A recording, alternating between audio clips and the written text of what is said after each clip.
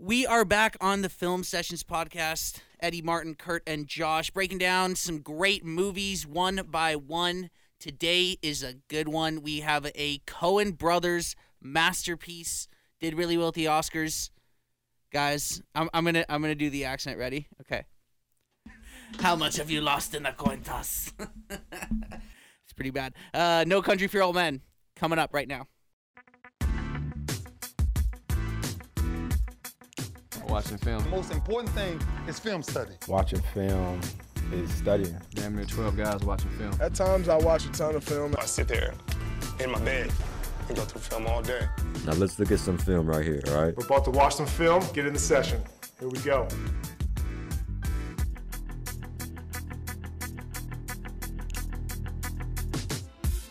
We are here for another episode of the Film Sessions podcast, doing No Country. I've been pushing for this one for a while. Coen Brothers classic, made in 2007. It is based on the sort of neo-American Western book by Cormac McCarthy. And it really is one of the best adapted films from a book ever made. There's not a lot to complain about this movie. I'm going to start here. There's something about the way this movie is shot, the way the Coen brothers storyboarded this and put it together, the simple setups that they had, just the way that right off the bat when you see the landscapes, everything is so geometrical, everything is so perfect and lined up perfectly, and it's just so beautiful to look at, and you're just into it. And then instantly there's no wasted shots. It's not like they had 6 camera setups. They're doing like 2-3 camera setups. They're just getting the coverage that they need, and then they're moving on. The way that they shoot everything, it's almost a slow burn, and yet you can't keep your eyes off it. It's really, really beautifully done. And I like kind of what you said there, Eddie, about how the scenery is. It's so open because you're out almost in a desert. And I think that kind of ties to, like, the emotion in the movie where there's nowhere to hide. You know, you're out in the open in Nevada or wherever this was filmed. Like, you couldn't hide, and that turns out to be the fact because you can't hide from this crazy sociopath motherfucker that is the main character. Well, and he is the main character, but it speaks to a deeper sort of theme that I think that this movie really sort of tries to hit. And it's basically about, I mean, we all know what the story's about. It's set in the 1980s in Texas and, North Texas or wherever. And it's about this guy who comes across his money on a botched drug deal, and then all of a sudden he's on the run from the cartel. And meanwhile, there's this kind of cop that's narrating the whole thing, and he's kind of bringing his own perspective. But to me, the movie really is about the inevitability of life and just, the randomness of it. But you can't fight the way that life goes, And that's kind of what I think Anton Chigurh's character, Javier Bardem, is kind of representing in the movie. How there's no country for old men. Like, you can't fight what your destiny is ultimately. And there's just sort of this inevitability of life that you're going to die. And there's a clear hero and villain in the movie, but it kind of subverts expectations to where, the hero doesn't always win, the villain doesn't always lose. Sometimes no one wins, no one loses. Yeah, that's a great point. I think at the finish, it was a little bit anticlimactic in a good way that, Javier Bardem, the sociopathic character, like he gets away with his life, but essentially doesn't have the money. But the main hero, the guy that we're rooting for, gets killed. Off camera too, which I think is a big part of it. 'Cause you don't actually get to see him killed. Exactly, and it wasn't even the guy who killed him. It was just the Mexican gangsters that came and killed him. You just see them like skirting away in the car. Yeah, that's life, man. Sometimes it doesn't end in a big show. It just ends. Well, I'm glad happens. You guys both said that as well, because it kind of goes along to what I was saying, because the violence in this movie is very sort of matter of fact. It's not overblown. If you notice, there's no musical score at all. It's very just simple, and it's matter of fact. It's condensed. There's not a ton of dialogue, but the violence is done in a certain way that it's just it's not making a big deal of itself. And the Josh Brolin death is a perfect example. When Llewellyn dies, you're right. It just kind of happens, and you're like, holy shit! Like, what? I mean, I've spent this whole movie following this guy and this money, and now all of a sudden he's gone. He's dead. I didn't even get to see it. But I think that's kind of speaks to what I was talking about. This kind of deeper message in the movie, that there's just this randomness, and then there's life is inevitable and you can't fight what's gonna happen. It's just gonna happen to you. Yeah, Woody Harrelson's character also dies kind of lamely, just sitting in the chair out of nowhere. Yeah, exactly. Right. Like it's love very that gun, sort too. of understated. Yes. The gun that he uses, like the So perfect for like just a sociopath to be going around. the sound. that. There's a lot to be said about sound in movies and the way that guns sound, and sometimes guns can sound kind of inauthentic. But the way that the gun sounds when he shoots it, just like it sounds just like almost a puff of air. And there's something about it that just adds to the horror of this guy, because typically a hitman's gonna go out and get like a shotgun, or he's got a big gun or something, but this is just the maliciousness, and like it's so cunning and smart because he's never leaving casings or evidence or anything. Doesn't make a lot of noise either, too. Exactly. Yeah. He's just a trained killer. But it's got the blowback of a shotgun. Like when it 100%. hits him, it's like their whole body. Yeah. Just, And no remorse for humanity or No. human feelings or anything. Like I think his look kind of says it all in the movie. Even when he's driving, like the mop cut is so. the so haircut evil. exactly. he's but the devil. yeah, no, for sure, And for sure. it's interesting because Carla Jean's death at the very end of the movie, which is one of my favorite scenes in the movie. It's not my favorite scene, but I mean we'll get there when we get into our picks for best scene. But that when he comes out, you don't even see her die. He comes out and he wipes the shoes. I remember watching that in real time, like in a theater, and when he did that, the whole theater was like, groaning, right? Because it's when as soon as he wipes the shoes, oh fuck, he actually fucking killed her. Like and she's the sweet, innocent character of the movie, who's Right. just there by circumstance. and the whole talk that they have, it's brilliant. She goes, you don't have to do this, right? No, like, I do have to do this. This is just the way it goes. The way he says, I gave him my word. Yeah, I gave him that my I would word, kill and, you. and, Like, and this is just how it has to be. No, you don't have to do this. No, okay, but like, I kind of do, and here, I'll flip a coin. That's the best I'll give you, but you're not getting out of this, right? Just the way it's so heartbreaking. The way that I love his line when everybody says the same thing. You don't have to do this. People always say the same thing. What do they say? They say, you don't have to do this. That whole bit is just really well done, and it's the same kind of idea though. Like you don't really get to see a lot of the violence. It's very sort of, it's just it implied. happens. It's and they move on because it's just like it's a part of life. It's terror, and in some circumstances, it's just evil for the sake of evil. Like the scene where he's in the shop and the guy's behind the counter, and he doesn't really understand what's happening. Oh yeah. And then he flips the coin there. That's what the quote that you did off the top of the show. That was what that was from. Yeah, that scene is evil. And he's just kind of there like, why is this happening? Call it. Call it. Yes. For what? Just call it. Well, we need to know what we're calling it for here. You need to call it. I can't call it for you. Well, it wouldn't be fair. I didn't put nothing up. Yes, you did. You've been putting it up your whole life. You just didn't know it. Yeah. It's just, And he kind of gradually realizes like this guy's off the rails, and like I think at the end he's like, wow, like this guy might kill me. You know what I mean? And yeah, we'll get to our favorite scene, but that one was definitely up there. And for me. Chigurh's just like semi-smirk the entire movie. The whole time. Yes. Yeah, and like there's a sentiment you kind of pointed to in this direction, Eddie, but it's like life comes at you hella fast. Like that's kind of what I took from this movie. Like Josh Brolin, he's just doing his normal thing, comes across the money, which in most cases is a thing you could turn your life around, right? Because he finds a boatload of money. And then like just that one split decision, like just sets all these moments in motion, and he couldn't stop it. It was just coming. But even from the off, when he finds the money, obviously there is a reward to be had in having the money, but it feels like a curse from the moment that he gets it. It's like he knows that there's going to be implications, there's going to be repercussions for him having this. And it's interesting because I just love the juxtaposition also from a genius filmmaking standpoint of like going from being the hunter to now all of a sudden being the hunted, right? And just those little things that the Coen brothers do. That whole sequence, and you know what? Screw it. Let's just do it now. I was going to save it for best scene, but that whole sequence when he's, he comes across the money and, you see him from far out and he sees it and he comes in and he's kind of slowly working his way around.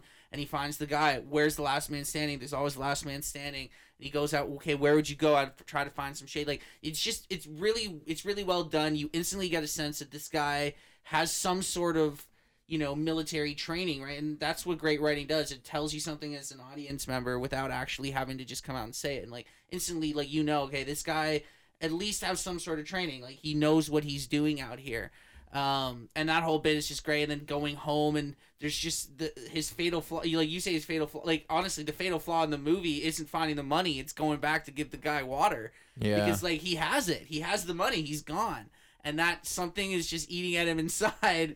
That he just can't let it go. Fuck, I gotta bring the guy water. Well, Shiger still would have found him because there's the tracker in the case. Yes, true. We will get to. Yeah, I mean you're right, but you know what I mean, right? Like if he never goes back for that water, then they don't even have the truck in the first place, right? And him trying to be a hero kind of ends up being his downfall. Yeah, I don't even know if he's trying to be a hero. I just think he's just like he can't. Something on his conscience just won't let him keep this money without bringing that guy water. And that whole part is it's just right off the bat. You're like, fuck yeah, let's do this. So and the dead dogs in that scene is crazy too. The whole staging of it, it's really well shot. Like I said, they didn't overcomplicate anything. It's just really looks realistic and it's well done. And yeah, I mean, okay, we have to talk about Anton Chigurh. We got to talk about Barnum because this is really sort of he was around, but this is the part that really put him on the map. He won Best Supporting Actor for this role. It's widely regarded as one of the best villains of all time. I would put it up there with like Heath Ledger Joker, and no, he's scarier, dude. And Inglourious Bastards, Christoph Waltz. Yeah, I would even on the few episodes ago. Yeah, that's a good one. I was gonna go Hans Gruber and Die Hard. But... Oh yeah, that's a little less. That's a little more overstated, but yeah, a little less of a. Hey, no, don't hate on my boy Alan Rickman, man. That's up there if you're talking best villains. But the point is, this performance is just insane. What was your first memory, Kurt, of watching this movie and this performance? Just the darkness in his eyes, and I think that like all the guys that we just listed are really awesome villains. This guy's another tier because he's almost like a serial killer from like a Michael Myers movie. You know how he's just cold. There's no human emotion in him, right? And as I said earlier, there's nowhere that you're safe. Like he's gonna find you wherever you go. He's inevitable. Yeah, exactly. Like the inevitability of death. Yeah, you can go to the cops. You can run to another country. It doesn't matter. He's gonna find you and he's gonna kill you. And like that is just terrifying. And that stuck with me from the moment we started watching the movie to like I think I was maybe like 12 or 13 when it came out, but it stuck with me. He was horrifying. Mm-hmm. I think the scene that won him the Oscar is the scene in the gas station. Yeah. When we're talking about best scenes, that's gonna be my choice because it's such a simple scene. Obviously, I always have such a soft spot for the scenes and characters that kind of don't add anything to the plot. But it's just the kind of it's character building, right? And that's exactly. I think something that's been lost in filmmaking. Like there's sometimes you gotta just have a scene of two people talking, having conversations, so that the audience goes, okay, like I know some things about these people, I know some things about their relationship. And it's just so crazy because I think if the gas station owner didn't say, "Oh, you're coming from Dallas," just because he knew where he was coming from, that kind of set him off and. He kind of, he didn't show it because he's a sociopath, but I think that pissed him off a little bit. And be like, you know what? Like, I could kill you right here and right now, and I wouldn't give a fuck. So, why the hell are you trying to small talk with me? You know what I mean? Yeah, Chigurh and Josh Brolin are both hunters. It's both like you're hunting in the wild, and he sees the tracks that he's leaving by this guy knowing where he's coming from, and he has to deal with that right away. I feel like that's a theme also, like. The one scene when they both kind of shoot each other, that's also a pretty good scene. Like, dude, the hotel scene. Yeah, that was the one I was gonna bring up. That is unreal. When Chigurh has Brolin shot, Llewellyn shot, and he's hiding behind the car after he crashed the truck when he was trying to get out of there. He sees like the footsteps of where he is, and that's why he could tell like Llewellyn could have just ran up on him and like surprised him, but he saw like the footsteps of blood behind the car, and that's how he saw it coming, and that's why Llewellyn only shot him in the leg. Yo, Llewellyn fam, run up. Yeah. Speaking of the hotel scene, I think the Coen brothers also do a really good job of making like these different items have a lot of weight, like the briefcase itself. Like I remember vividly him putting together the tent poles and the hangers in order to kind of like hide the thing up in the vents. It's kind of like a very small thing, but I remember that scene very well. You're right. It is a great cat and mouse sort of thing. It's a great hunt. And Javier Bardem is completely, you guys nailed it on the head. He's inevitable in this movie. And the milk is an evil thing. The milk is a great touch that they use, because when you come in, I don't know if you noticed that the scene at the end with Carla Jean, when he kills her, like the milk is on the table, and when you see it, that's one of my favorite things. Rewatching it, you pick up all these little things, and like he's in there because the carton's already out. That's just because it would have been dropped off, and he had picked it up and brought it into the house. Yeah. It's just really, really. There's a lot of smart little things like that they do. Another scene that shows his evilness is when he strangles the cop in the station, and he's down, and his eyes, he murders a cop. His eyes go back in his head. There's the look on his face in that scene is scary. It's nightmare. That's what I said. I was just like, you're not safe anywhere. It's legit no one scary can shit. You. And it's funny because we just did The Shining a couple episodes ago, and I mean. There's something to a scary movie when you're actually scared by someone's face, when it's just their face. Yeah. Jack Nicholson, when he freezes over and you see him the next day, like that's legit scary, and it's not like any ghosts or monsters or Paranormal Activity. It's not shit, CGI. It's whatever. not added effects. It's not prosthetics. That you're absolutely right. That Javier Bardem scene when he kills the cop and he's strangling him and he's lying on the floor, and like the intensity in his face, gritting his teeth. It's a chilling moment. It looks like an animal. Yeah, it's fucked. It's fucked. Tommy Lee Jones, what do we think of him? My favorite character of the movie. Me too. Yes. Me too. Sheriff Ed Tom. Yeah. That name is just there's a lot of Tom weird. Bell, yeah. Ed Tom Bell. They're like real names. Llewellyn. I love the name. Yeah, even Carla Anton Jean. Sugar is an interesting. The names Jean. are. Yeah. I love that name. I love the way she says Llewellyn. And there's really not a lot of characters in this movie. There's, really only 5 or 6 if you count the mother, that have any, and then I guess his deputy.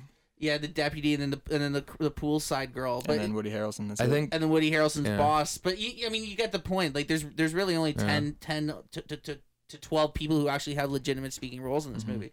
I think back to Sheriff Ed Tom. I think he kind of doesn't even play that big of a role, but he's almost like the theme throughout the movie. Well, he's the narrator, right? And like that's the biggest thing. And even the way it ends, it pretty much just ends him talking about how his father got killed. It was like we was both back in the older times. And I was a horseback, going through the mountains of a night, going through this pass in the mountains.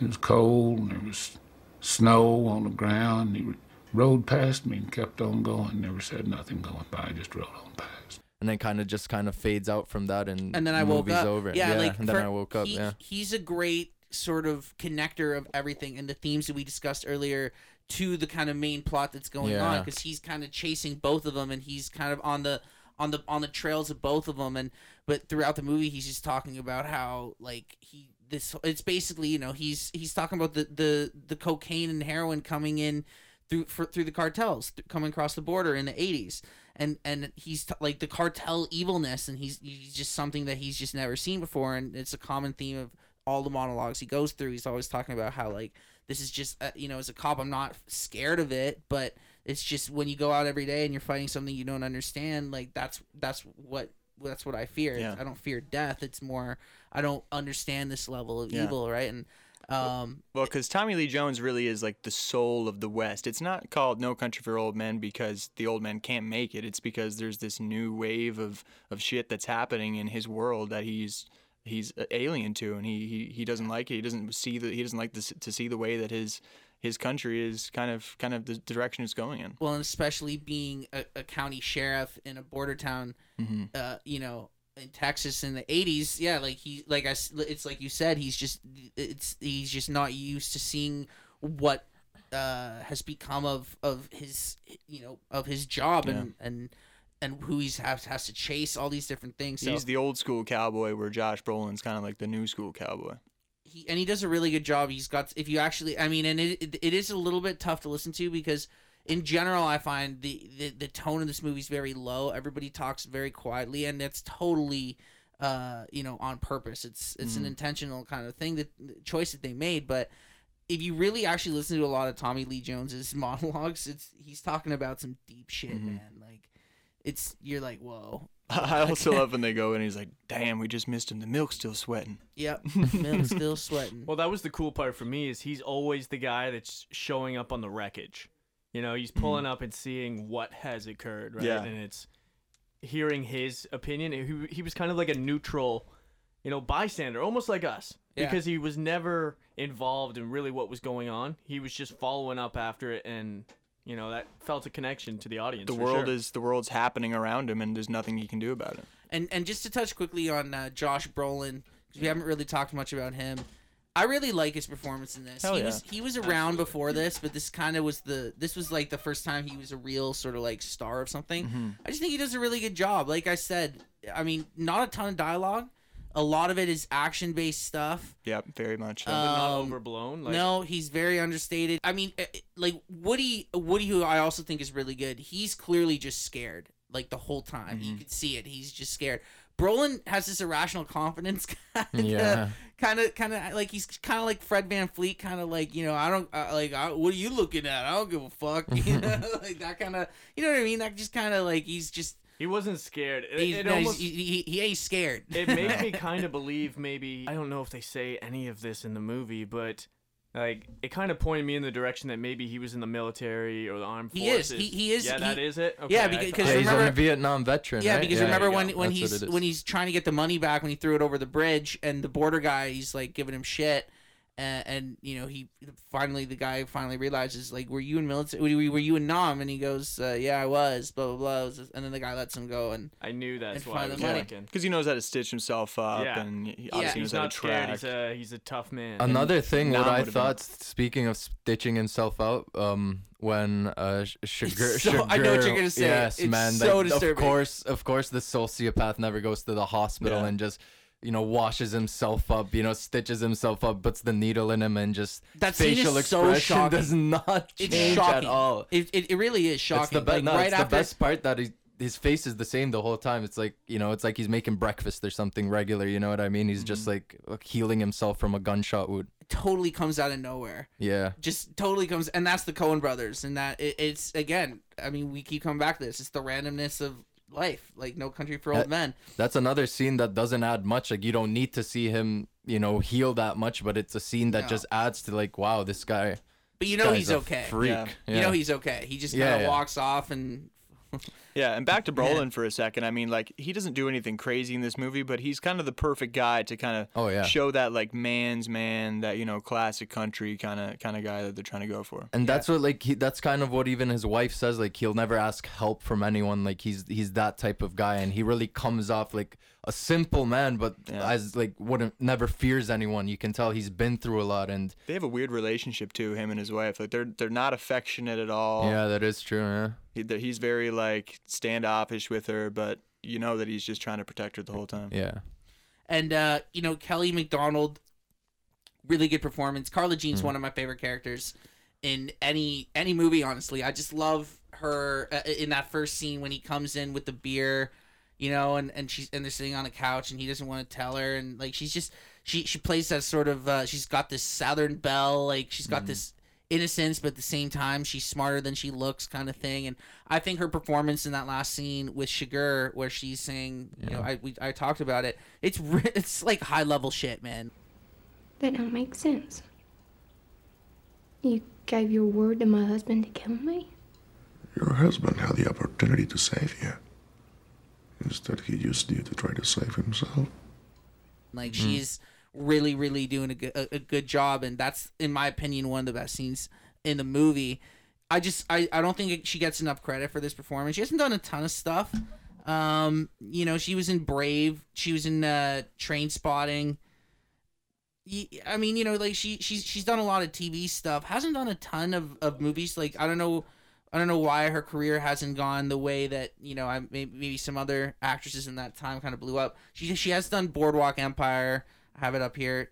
She was in an episode of Black Mirror, so she's done a lot of stuff. an Irish actress, but Irish.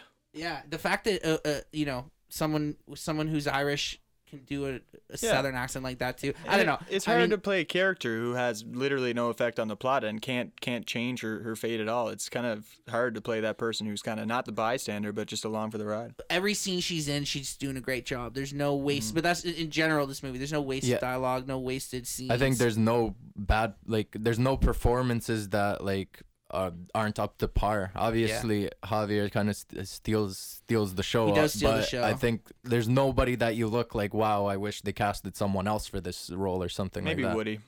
I thought Woody was great. I love Woody. This is good Woody. Yeah. Josh is rolling his eyes right now, but I'm not saying it was bad, but you could. Yeah. Anyway, well, I'll save it. Save it for Danny Green, which I'm going to propose we change the name today, but we'll get there. Just quickly, $25 million budget, $171 million worldwide, made a lot of money. As we said, it cleaned up the Oscars in 2008. Best Picture, Best Adapted Screenplay, both for the Coen brothers, and then Bardem winning Best Supporting Actor. Brolin was nominated as, I believe, was Tommy Lee Jones. And there you have it. It was a pretty successful film. It's widely regarded as Coen Brothers' best film. Yeah, it's kind of a different Coen Brothers film. I would say Fargo is obviously like their claim to fame, but this is a deeper and more complex movie. There's usually more of a light twist to a Coen Brothers movie, where in this one there's not. This at is all. dark. Yeah. Burn After Reading is one of my favorite Coen Brothers, but this is top notch primetime Coen Brothers right here. So. Anything else, you guys? Am I missing anything? No. I think we can go to best scene. Yeah. Okay. I'm gonna throw out my picks, and you guys can pick and decide. We've already gone through a bunch, so we can kind of zoom through this. But so I got the first scene where he kills the cop is just really frightening. And then I have the part where.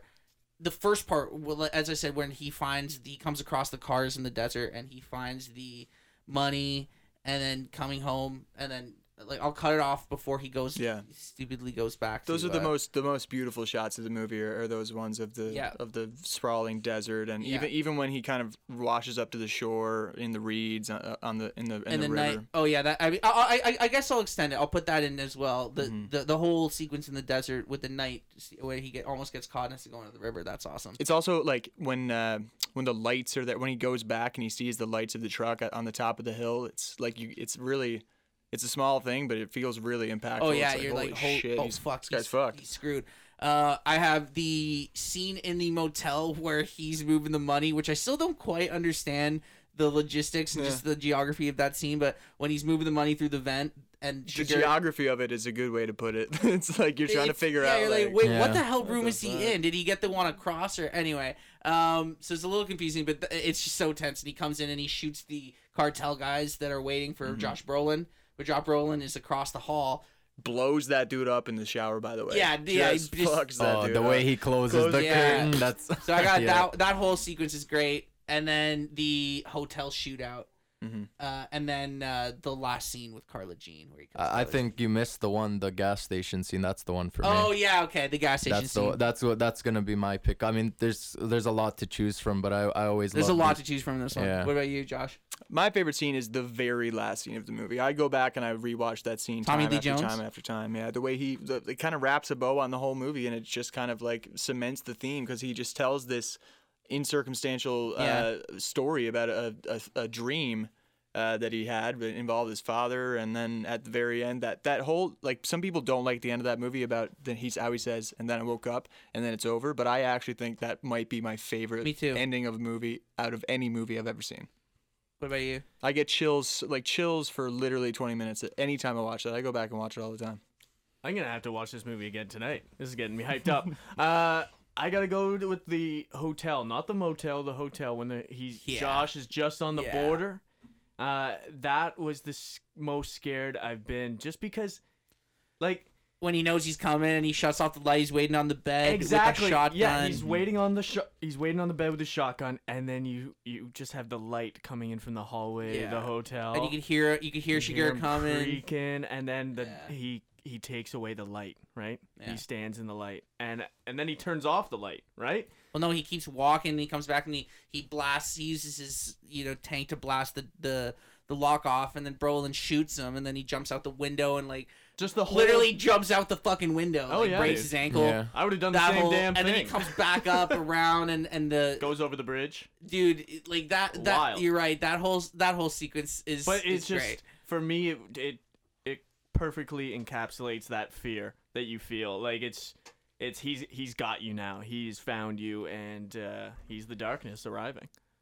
I do have a soft spot for that Carla Jean scene in the end. I think that's the best acting in the movie. But I'm gonna go with the motel scene where he has to use the extender stick to get the money out of the vent.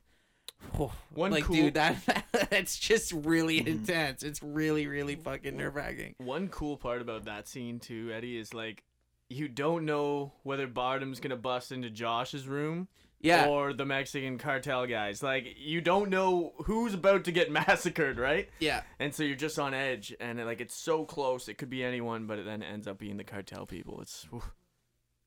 A lot of people have issues with the Brolin death scene.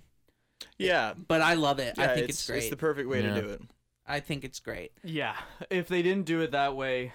Brolin has to live. Well, and see, in the book, there's this whole other kind of storyline with the cartel, so it makes a little bit more sense in the context of the book because like that's the only thing because we do know that the cartel is there's a third party that's chasing him. We see that when the Mexican guys not ambush but intercept Carla Jean and the mom on the bus and trick the mom into giving up all the information. Yep. And then like in the motel scene, there's when Bardem shows up, there's already 3 guys waiting in Brolin's room, that we just referenced. So, and then in the end, when Brolin dies, Bardem had nothing to do with any of that. So there is this whole third party, and they don't really go into it. I mean, the only kind of time they do is when Tommy Lee Jones references it when he's doing his monologues. But in the book, it kind of makes a little bit more sense. In the movie, it does feel a little bit abrupt that he just kind of. I mean, you are kind of the entire movie. You're on this journey with this guy with this money, and then now all of a sudden he's just dead. It does feel a little fast, but I think over time, if you watch it a couple times, you'll get it. I feel that it softened the blow on the audience though, because the audience was right with Brolin the whole way. Right, we're rooting for him. We're like he can make it, and then he dies, but we don't have to see it. I think that would have soured the taste in our mouth. Exactly, and we see so much murders throughout the movie. I think it's to kill off Llewellyn, it was either gonna have to be this incredibly gruesome big scene, or it had to be something subtle like that, and it was either or. They couldn't just kill him, kind of just come and shoot him type of thing. And Tommy Lee Jones is he's right there when it happens. He literally he pulls into he sees the cartels. Just misses. Yeah, he sees them leaving. I think the reason people don't like it is because your general, Western hero, if they do indeed die at the end, it's in a big shootout and it's in a big way. So I can see why people wouldn't like it. But if you don't like the way he dies, you're missing the point of the movie. Yeah, 100%. I agree. All right, let's do Danny Green. Which okay. I'm gonna propose we change this one. What's the new name? Aaron Baines. Didn't you propose this last time? Yeah, but this time I want to actually change it. We're gonna cement it in. So Aaron Baines get off the court? Well, go home to Australia. Actually, because it does work better with a shooter. I think Aaron Baines get off the court. Going down under with Aaron Baines. Baines. He can just leave. Even the shooting thing, right? It relates to movies. Yeah, it's up to you. All right, let's combine. We'll make it the Danny Green, Aaron Baines, Please Stop Shooting award for the worst part of the movie. Who wants to go first? I've got one scene I was thinking about, and that's the only thing I found wrong with this movie when I watched it. When there's the hotel scene when he crashes the truck, and then he's from the car, right? And he shoots. Llewellyn shoots Sugar, and he kind of dives across the car, and you don't see him shoot in the leg. As a matter of fact, if I'm not mistaken, the bullet hits the car in the scene, and then Sugar's gone after, and it's kind of where the hell did he go? And that was stupid. And how did he not see him leave? You know what I mean? For me, why didn't Sugar just stay and kill him? Yeah. Or that, yeah. And I get it. He got shot, but first of all, there's nowhere to hide. The only way is if he crawled underneath the car or something like that. and he's just gone. And then Llewellyn just says, you know, fuck this. He takes the money and gets the hell out of there, goes to the border. And like, I was just kind of, well, what the hell happened there? Where did he go? Like, yeah, that was the one thing that they could have done that a lot better. That was the one scene. Kurt?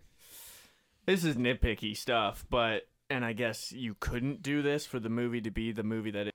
I'm sorry, maybe I'm just a coward, but if I had some mindless sociopath murder machine chasing after me and the cartel, I'm getting the cops involved. Like, I'm bringing in the. I thought you wanted to be a gangster. It's a lot of money, though, man. It's a lot of money, and keep in mind also. I mean, I think now it's hard nowadays, especially when you see a film that takes place in the '80s. Even in 2007, that was a lot of money. Like, I think nowadays our perception of what's a lot of cash is a little bit. Well, and that money's a little bit altered. But in the '80s in Texas, like that was a lot of money. Like, I mean, it's $2 million. Even today, that's nothing to sneeze at. No, but back then, like that $2 million meant a lot it's more like than 20 million today, realistically. You know, something like that. And 15, but how much did that money improve Josh Brolin's life? Well, it didn't. He died. He didn't get a chance. He didn't get a chance. And that the brings only me way to is mind. if he got to kill off everyone. That's the only way it would have been true. Exactly. And he knew that. That's what he was trying to do. The only way to enjoy why that money. Why do you have to tell the cops that it's all the money? You could just be like, he doesn't hey. ask for any help. Because he doesn't. Hey, it's $10,000. I swear, man. And they've sent this sociopath after then me. then they won't. He doesn't ask for any help, brother. They said guess. it earlier in the movie. It's his whole character. true. He doesn't ask for any help. So he doesn't he's- even want the sheriff to help him. Yeah, and that's Tommy it. Lee Jones knows about the drug deal in the desert, so obviously he knows it's not just going to be $5,000 that the guy found, Yeah. right? It's going to be some Skrilla scratch. I found 400 pounds of heroin, but it's about 10 grand. Yeah, that too. Yeah, they would know, I guess, how much it was really dollar store worth. heroin, dude. Yeah. Dollar store. What's your pick, Josh? It's funny that you said geographically earlier the thing in the motel? in the motel, motel scene? but that's not it. For me, it's when he throws the briefcase over the fence and it kind of goes into the reeds. I just think it's kind of a silly place to hide it. And Like right at the border. Yeah. Like Maybe if you like kind of showed where it actually went kind of more, but it's kind of ambiguous as to where the briefcase actually goes, like how he wouldn't just Totally find agree. it right away. I thought you were gonna go Woody there. Yeah, I love Woody. I was I'd going to just get to that. quick- I love Woody, That kind of but- is my other one. And I don't dislike Woody Harrelson's performance, and he kind of is like the right dude. I think he's great. I think you kind of just need more of a I feel like easy guy. I don't know. I feel like that character kind of doesn't play much of a role in the No, grand but scheme of doesn't things. really. no. But he's just like I just enjoy his performance. He gets kind of he's only killed in off 4 in a scenes. cheap way Yeah. too. But I he's don't great. know. He's great in that He scene. is great. I It's think 'cause his he's just performance is not trying to great. fight. He knows Yeah. he's screwed. Like what we're saying here, guys, the things that we're talking about are so nitpicky. I mean, this is a tough movie to pick apart. I agree because it is so condensed and rich, and like there's no, like I said, there's no wasted shots or no wasted lines. So It's is close hard. to a perfect movie. But I will say it's funny that Kurt and Josh, you guys both picked, kind of questionable moves that Llewellyn makes, because my biggest Danny Green, Aaron Baines moment, it's kind of more of a general kind of theme. Josh Brolin's character, Llewellyn, kind of a dumbass. Yeah, he kind of is a dumbass. Like, there's a lot of dumb shit He's a that street he does. smart guy who doesn't really think ahead. First of all, going back with the water, it just inexcusable. Like, if I found that buddy, that night, I'm not even sleeping in my own bed. I mean, he's no he is a dummy. That's the point. Like, you just came across with $2 million of drug money, and you're lying in bed like, fuck, should I bring that guy some water that I promised who's clearly dead in the fucking middle of the desert? That is just, seriously, it's horrendous that he does that. So I got that. Let me think. Yeah, wait, what was yours again, Kurt? The idiot movie that he did, and get some cops helping your ass. I mean, some of his moves are questionable. Sending Carla Jean and the mom away without any help. Yeah, bit of a dope move. Super dope move. Also, actually, we could just cut his mom. Like, she almost got him murdered herself just by giving up information, by just being a dumbass. Maybe that's where he gets it from. Also, I mean, yeah, there you go. Like, and he does kind of figure this out, because when he's lying in bed in the second hotel, and he goes, "There's just no way," and then that's when, like, but I mean, if that's me, I am going through that money and searching for a tracker. Like, that's my first move. Make the bag transfer. He's carrying around the same bag that's sitting in the truck. Like, why are you doing that, buddy? Like, you can't go buy a duffel bag. That's the first thing I would do. Check. I mean, he's just a complete dumbass. Yeah. And then in the end, I mean, it's never said, but I guarantee part of the reason why he got shot is because he was flirting with that, that girl at the pool side. Yeah. That's definitely why he dies, because he's trying to get laid and cheat on his wife. Poor, I don't know, but I like Llewellyn. poor Carla Jean. I don't think he wasn't. She wanted to fuck him, in my opinion. She wanted to go to beer. Whatever. Yeah, she wanted Thanos, man. Llewellyn's a dumb shit, man. He's dumb. It's crazy that he's a great character though. You're going Yeah, too he hard is. on him. No, man. but like it's. He does a lot of crazy shit in the movie that like he's the only guy that like can go toe to toe with the sociopath, and he does go toe to toe with him in the movie. Like, look at all these cartel members, all these supposed murderers that get killed. I'm just like saying, a little if that was bitch. me, I would have got out of there without money, man. He fucks it all up. Like, Well, yeah, then it wouldn't. Then what's the movie? Llewellyn on a plane. it's a 20-minute short film. going to Cabo. He finds the cash. He finds the cash. He goes straight to like Delta Airlines, buys a first class ticket. Airlines. Gone. No, you get a first class ticket in that situation. Too. What's your first move if you find like $5 million of drug money? I'm going to Slovakia because I Never see me I have again. friends, brother. We're getting wasted like we never got wasted before, my friend. For me, I'm going to the casino. I'm putting it all on black. Clean it. Oh, you're an idiot. No way you're gonna win that. It's kind of smart. Then you're gonna get. Because then you clean the money. Yeah, that's true. Yeah, because that way there's no trace of it. It's gone into the casino, and then if you lose, then whatever, you lose the money. But if you win, then you get double the money. And What do you think? The cartel's still not gonna come for your head? I'm not saying that. Oh yeah, put it on black. All right, you put it on black. It's okay. That's man. new money now. It's not the same bills, man. Yeah, exactly. I never touched that money. At least I'm not gonna put it in the air vent of a motel. That's stupid. Yeah. That is a good point. First of all, that's the other thing. Why would you put it in there if you know it takes you so long to get it out? Like, he clearly didn't really have a plan to get it out. He's like taping shit together. Imagine if you don't get it out, you have to go down the vent yourself. He got lucky that he got that. He had no plan put it in there. He goes to the store and asks for the tent with the most poles, doesn't he? I think you're right. Yeah. I think my move would be just have it on me at all times. I would never leave it in the room. Never. Yeah, that is a good point. Well, I think this is close to a perfect movie. Though. Yeah, it's a 9 out of 10, and I'm a pretty harsh critic. What a strange ass career Josh Brolin has had in the film industry. Why didn't he get cast in more roles like this? Because he goes off and now he just plays Marvel villains. Because he played Cable in Deadpool, and then he played Thanos in Avengers. Yeah, the Thanos thing was a money grab. Look, I mean, you're right. He definitely has had a good career. He at least looks like he has the capability to be like not a Hugh Grant, but like be in those type of movies. You know what I mean? I mean, So- he plays like the the like southern guy like perfectly. Yeah. So you would think he'd be in more of that. He starts out as a TV guy, and then he's kind of around, like he plays Trupo in American Gangster. So he's got like a smaller kind of part in that. Yeah. He's in Milk, but this was kind of he's in True Grit. Oh yeah. That came after this. Men in Black 3. And then obviously the Thanos stuff has been huge for him, but he did Sicario. Sicario is kind of the same as True Grit, I suppose. Yeah, he's got Dune coming out this year.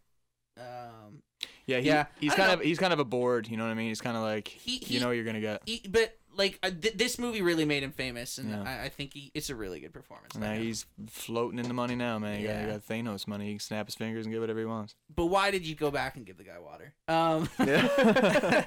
That's all the time we have today on the Film Sessions podcast. Join us next time. We will be doing, I don't know yet. We will see. We'll be doing another movie classic. We'll see you next time.